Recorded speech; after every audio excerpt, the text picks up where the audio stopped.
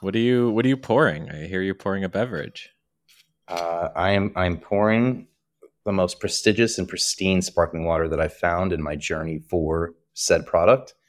It is the Saratoga Springs sparkling water. You know the quality with the blue bottle. I love Not it. financial advice, not an investor.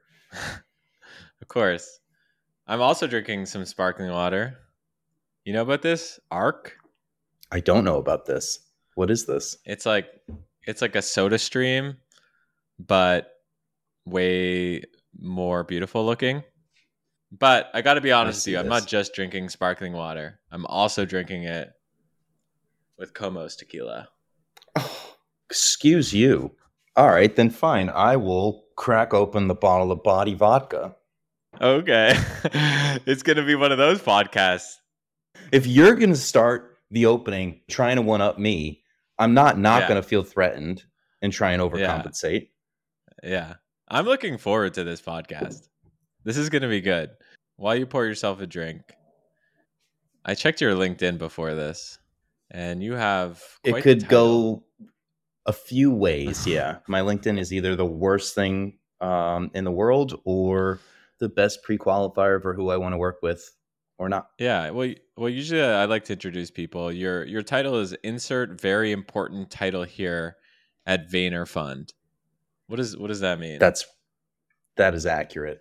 It's not really important what the title is in our little fund, I guess. It could be partner, it could be janitor, it could be anything, but whatever it is very important. And I want people to know that I am very, very important at Vayner Fund. But it's actually just a litmus test because one of my life mottos is don't take life too seriously. You'll never get out alive. And I think that being the marquee title on my LinkedIn stresses that. So I truly don't take it that seriously. I don't care how important anyone thinks I am. But if you can't take the joke and you scoff at that title, we're probably not going to work well together. Exactly. And that's the reason I wanted to bring you on is because I think you live a really happy and good life and you don't take I things do. too seriously. And you kind of just go with your curiosity. And I'm curious, just like, is that intentional? And yeah, how do you think about crafting your life? It is absolutely intentional at this point. I think it was subconscious prior to recent years, I'd say, but now I take a very active role in, I guess, just evaluating how happy things make me from a business perspective, but also from a life perspective, because it has been drilled home that, what do you know, we only have one life. Had a minor health incident that wound up not being a big deal at all that I'm aware of, because the doctor did close the loop on that by saying, I guess we'll just call it a medical mystery, which was not very comforting. But as far as I know, totally fine. Happened last year, but it really put life in perspective because for a brief moment in time, I genuinely was convinced I was going to die. And that reframed so much for me where it's like, oh, how could you not want to just optimize for being happy every single day of your life? Because it's the most important thing. And like, you're the one that has to wake up and live in your body every day. So you got to go you first. So I saw a TikTok video as I was like, I don't know, it was like 2 a.m. I know you don't have TikTok, and maybe that plays a role into your happiness. But I was like, I was like trying to fall asleep. It was like 2 a.m. I'm like swipe, swipe, swipe, and I get this video of like, why are dogs always happy? And this whole TikTok around like, well, for every one day, that is the equivalent to 1 week for a human. So basically, dogs know their own mortality and they know that, their life is short. So they're just by definition, like, even if you leave your apartment to go get like the mail or something or coffee or gone for 2 minutes, your dog coming back to you and they're like stoked to see you. It's like, oh my God, where Bill, where have you been? which is great. Like, everyone go get a dog. Um, Completely. what concretely did you change in your life after you had this new lease on life? I would say it empowered me to say no more and say no more confidently. because I just felt confident in saying this doesn't suit me right now and or ever. And that's speaking in generalities. But I think just empowering me to take control where I know I can take control. And that's a really beautiful thing. Could you give an example of something that you said no to over the last year and something that you said yes to that you might have not 5 years ago?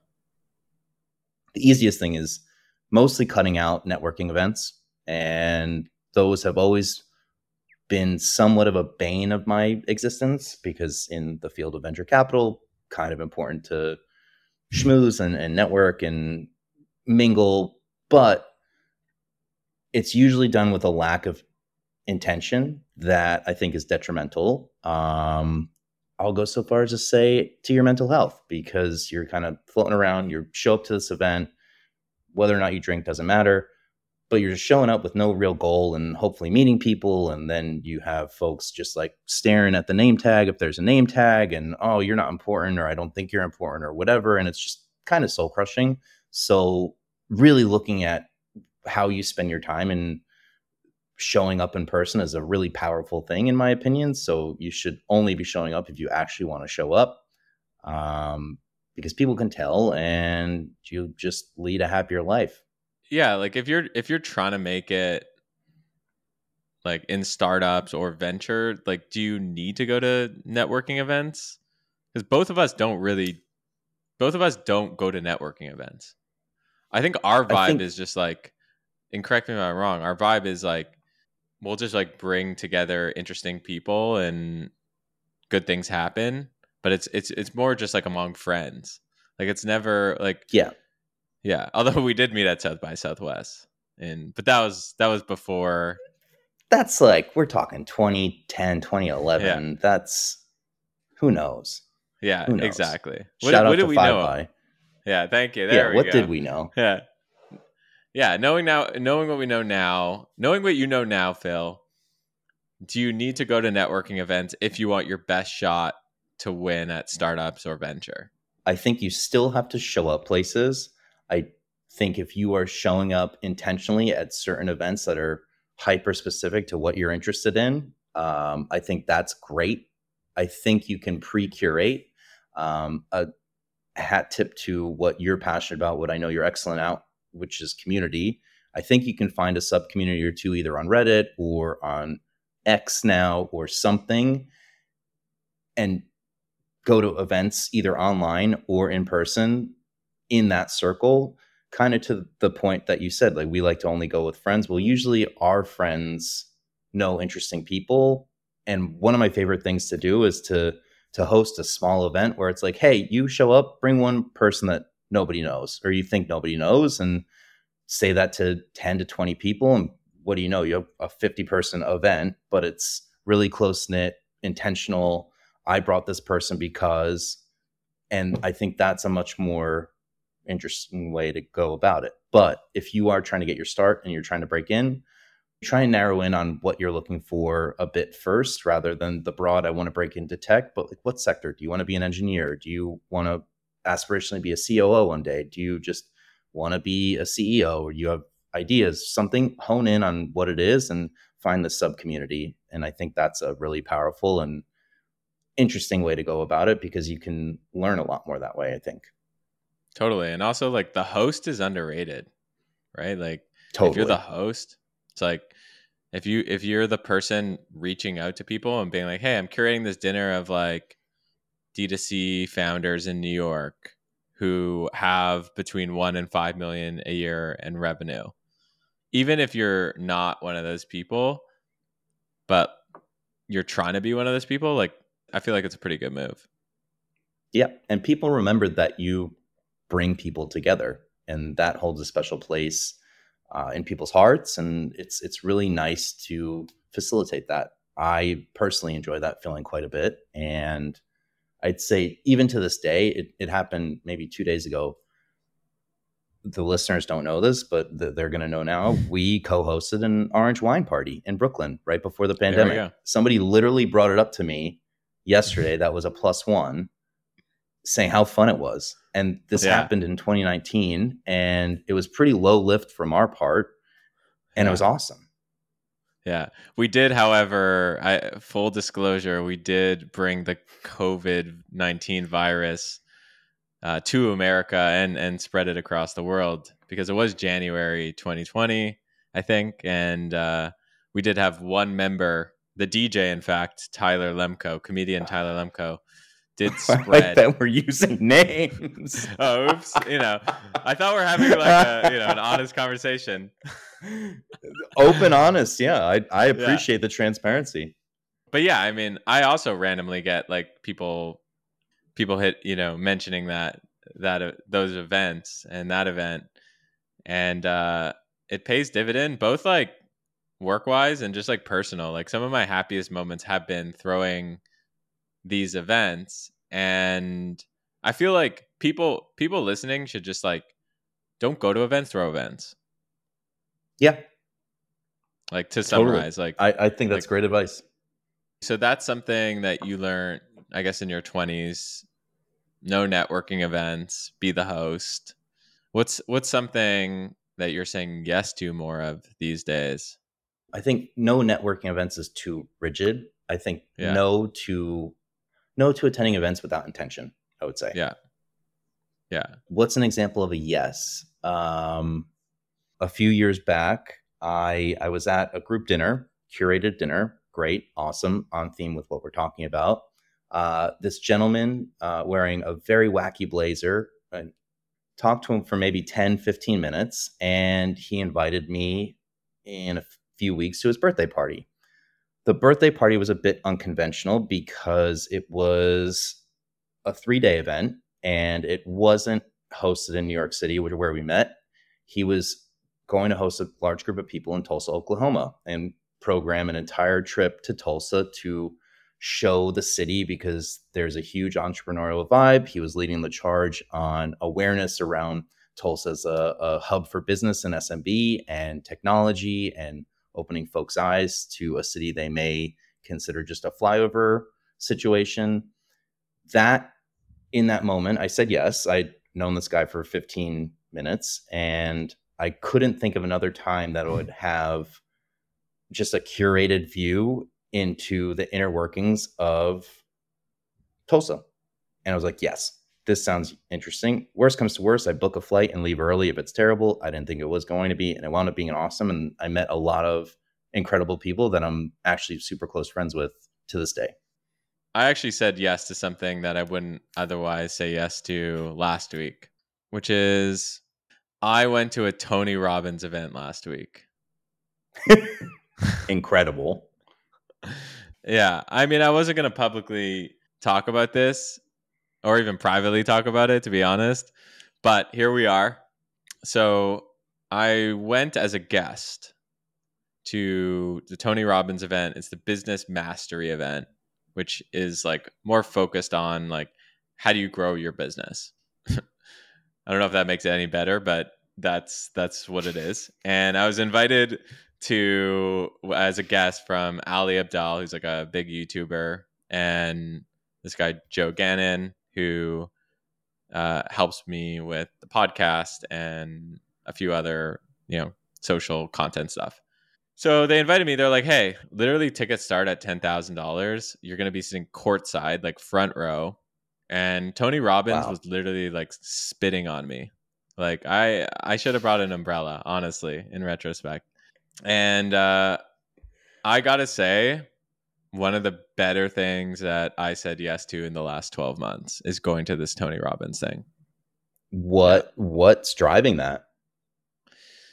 And I want to preface it with, I always had a lot of mixed feelings about Tony Robbins, because he's like a cult leader in a lot of ways, and like I felt, at least before going to this, he's like a bit taking advantage of people, like selling these crazy expensive seminars, and like maybe people don't have the money, and like bringing them into his quote unquote cult. But 2 reasons I went. Number one, I was like, he's probably the greatest salesperson ever. So I just want to like be in the room with like a world-class salesperson, number one. And The second thing is, if he is leading a cult, there's like a fine line between a community and a cult. So I want to understand how he does it. Right. Fair, right? That feels fair. Very fair. Yeah. Very fair. So I gave up 5 days. He has curated a hell of a community. Yes, he has. He has. Like, say what you want about him. Like, objectively, he has. So I gave up 5 days of my life to spend it in West Palm Beach. And it was so good for so many reasons. But number one, he is the greatest salesperson of all time. How he structures his, like, the whole seminar, and how he like uses music. Like, basically what he does is like the whole 5 days he's using like the same 5 songs over and over again. And he gets you to like get up and like shout. And then like at the point of like peak state, he like comes in and he'll be like, oh, by the way, you should like totally sign up to another seminar of mine. You're like so stoked and jazzed. Yes. So there's yes. Yes. So what he would do, like, to give you like a concrete example, let's say we're learning, because there's a business mastery. Let's say we're learning about finance, and he would be talking about like, hey, let me go through like Robbins Research, which is like one of his companies, and like the P&L from Robbins Research. And you're going through it and you're like, see, if I do these strategies, I can increase leads. And if I do this, he'll like put like Katy Perry's what's that song? Firework? Yeah, he would be like, it's your company, and like fireworks comes on, and it's like, raise your hand if this is your company, and like you're stoked that this is happening to you, and everyone's like, yeah. And then at the end of it, he like makes an ask and be like, hey, by the way, like buy my thing. So that's just one example. He's an incredible salesperson. He understands the power of state, and I liked it. I thought it was very valuable. I also, not to put words in your mouth, but as you were telling that story, I was thinking around, and I don't know if this is going to be the next episode of theirs or anything, but I know you've been very hot on the concept of multipreneur. And I would say that is a peak example of multipreneurship, where he is essentially, well, not a personal holding company, but he has a holding company of sorts, and every piece he does in. And I see why that probably resonates with you. He's a multipreneur that curates a rabid community. Yeah. Seems like a Greg Eisenberg cup of tea, first and foremost. Yeah. I actually didn't realize the multipreneur bit until going. So first of all, the guy's nearly a billionaire. Didn't know that. He co-owns 110 companies. That's like wild. Yeah. It's wild. Absolutely wild.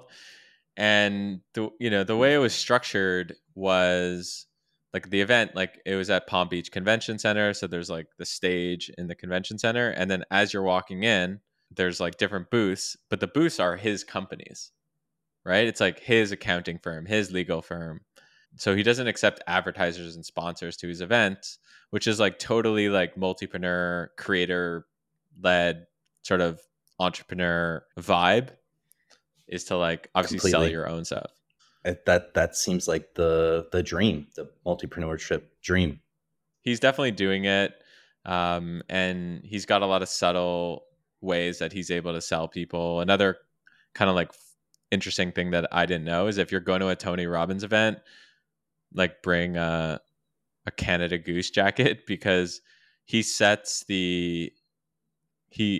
I literally walked by the thermostat. It's 60 degrees. He sets it to be really cold. And the reason he does that is he wants people to like get up and move so that they get like the energy flowing. And it's like a Tony Robbins thing, apparently. Quick interruption from me. If you're listening to this on Apple Podcasts or Spotify, you're getting any value, you need to come to YouTube and subscribe to the Where It Happens podcast YouTube channel. I promise you the experience is richer, more interesting.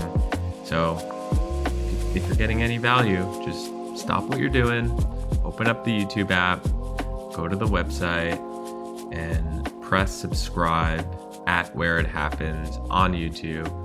And if you're watching this on YouTube and you haven't subscribed, what are you doing? Go press subscribe. Thank you. Enjoy the rest of the show.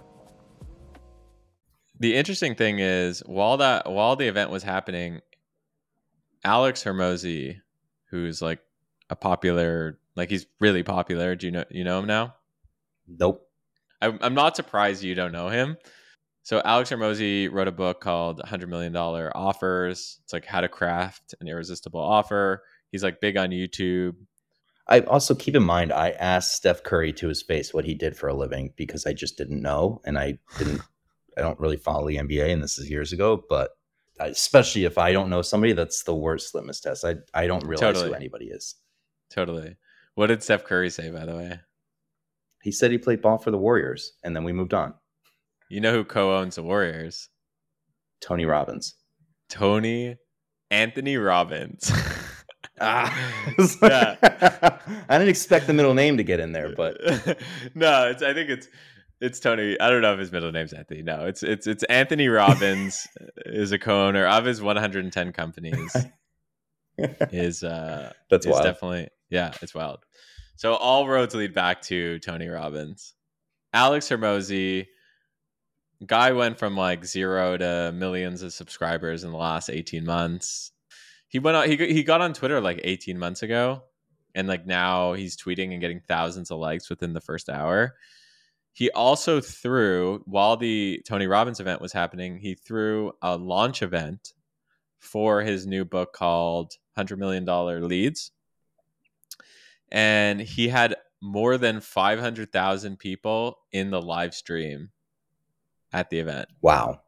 Yeah, which is insane. That's wild. Completely wild. And anyone who's interested in like crafting offers or lead, like how do you like get leads? Like you should watch it just because like the same reason I went to Tony Robbins, like learn how to be the best salesperson of all time. Alex Hermosi, same sort of thing. And the interesting thing about Alex Hermosi and Tony Robbins is the stage for Alex Hermosi when he was doing his live webinar was the exact same stage that Tony Robbins has, where in the back you have all these like Zoom people watching, and it's all these like kind of Brady Bunch style. You got to check it out. So while I was at the event, I will. While I was at the Tony Robbins event, I was like, "Hey guys, did you see the Alex Hermosi event yesterday?" And they were like, "Yeah." And I was like, "Doesn't it look like the Tony Robbins set?" And one of the people I was with said, "Oh, Hermosi is like one of the biggest Tony Robbins followers." And he specifically crafted his stage and vibe to be like a Tony Robbins event, which leads me to my thesis that Alex Hermosi is the modern day Tony Robbins for young people. I like to just show up where there's a large cultural event happening, not necessarily going to the event itself, because A, that gets wildly expensive, and B, you just don't have to. I mean, case in point, we met at South by Southwest. The only time I've ever had a badge to South by Southwest is when, for some reason, they let me do a panel or speak. I've never gotten one on my own, but I've gone, 8 times at this point. You go because it's the largest group gathering of people that you likely want to know or are relevant to either your goals or interests or something. Showing up at a large cultural event and all the ancillary things that happen around it is a huge unlock, because serendipity lends itself very well to these situations, and you wind up leaving with a bunch of either new friends or contacts, goals, and it is actually wildly productive, where I thought that previously you're just showing up to party. You don't have to party, you just have to be there. And then another point to the whole just show up where things are happening, other people are more prone and open to meeting and engaging. So there's always something to be done for me and probably you in LA. There's always like some sort of business deal or something we can accomplish if we visit there. But the pretense of it being a major cultural event, I think people are more apt to meet with you or get that coffee. Whereas like if you just show up randomly January 21st for no other reason. Hey, I'm in LA. No, sorry, I'm busy. There's stuff going on, whatever.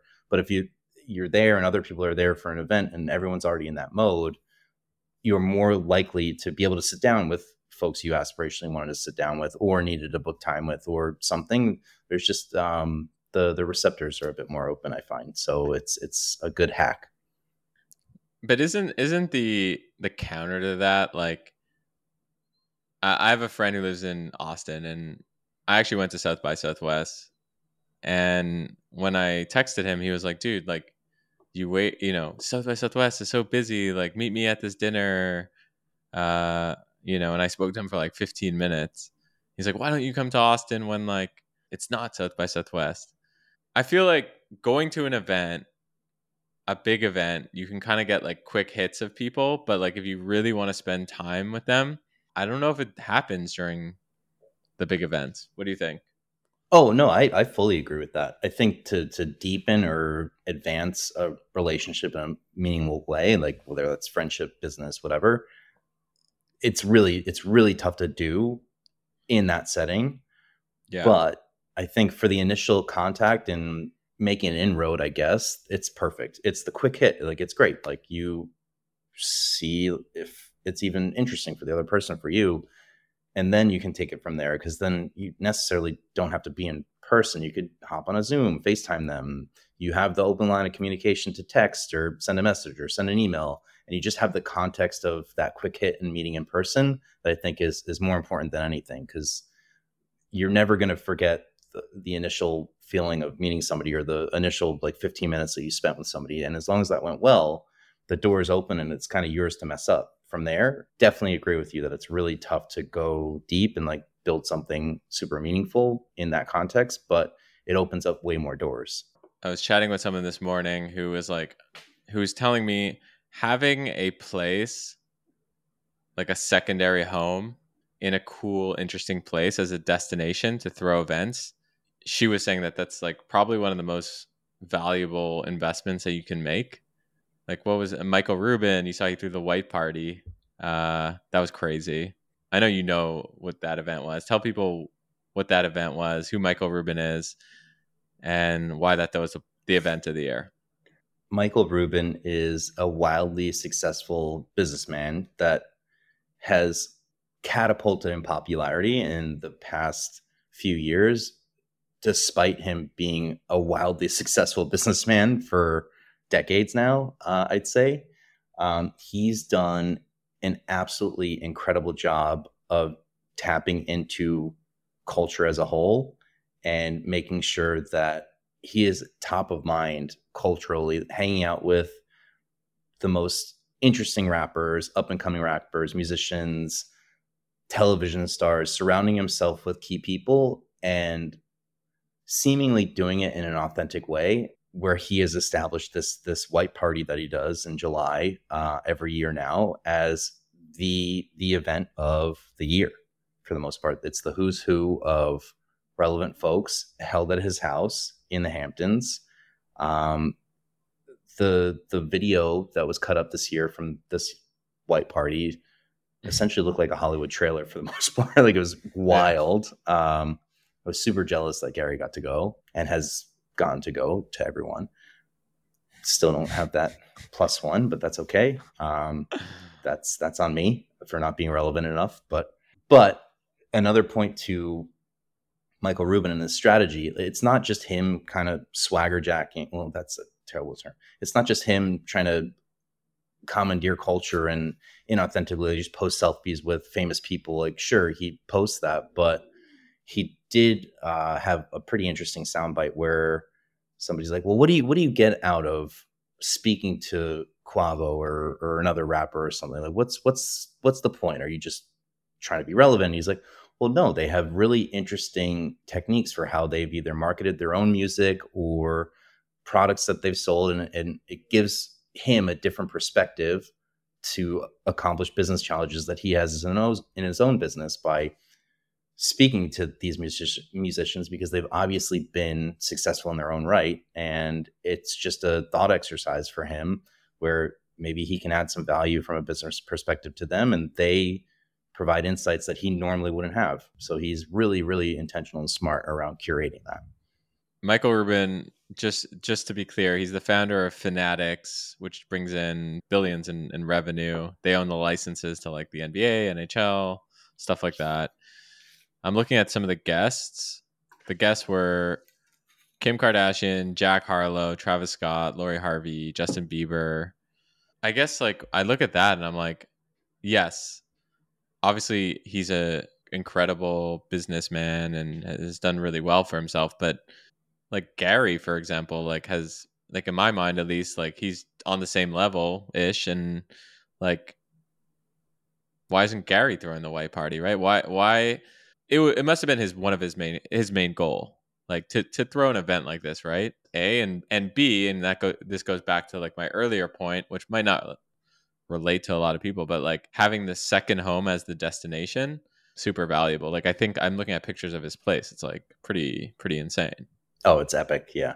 Yeah. But it goes back to what we started speaking about almost at the beginning, where it's be the host and listen to how we're speaking about it right now. Like it obviously makes an impact. We have not gone, we haven't been invited, but now it's maybe this aspirational thing. And we see that he is this beacon that brings together really relevant people. That's really interesting. And we're talking about that. So that in and of itself, I think is pretty important. And then I know you mentioned like maybe it's not attainable or accessible for folks to own the second home as the destination, but we can even walk it back quite a bit as host and have a destination. Yeah. You don't have to own it. I mean, and just to be a beacon. When we hosted our party in Brooklyn and Williamsburg, we got a free space, right? At a shout out to Gertie's. That's right. And they basically were like, so picture this, listeners, because anyone could basically throw their own version of a white party. That's my come to Jesus moment right now.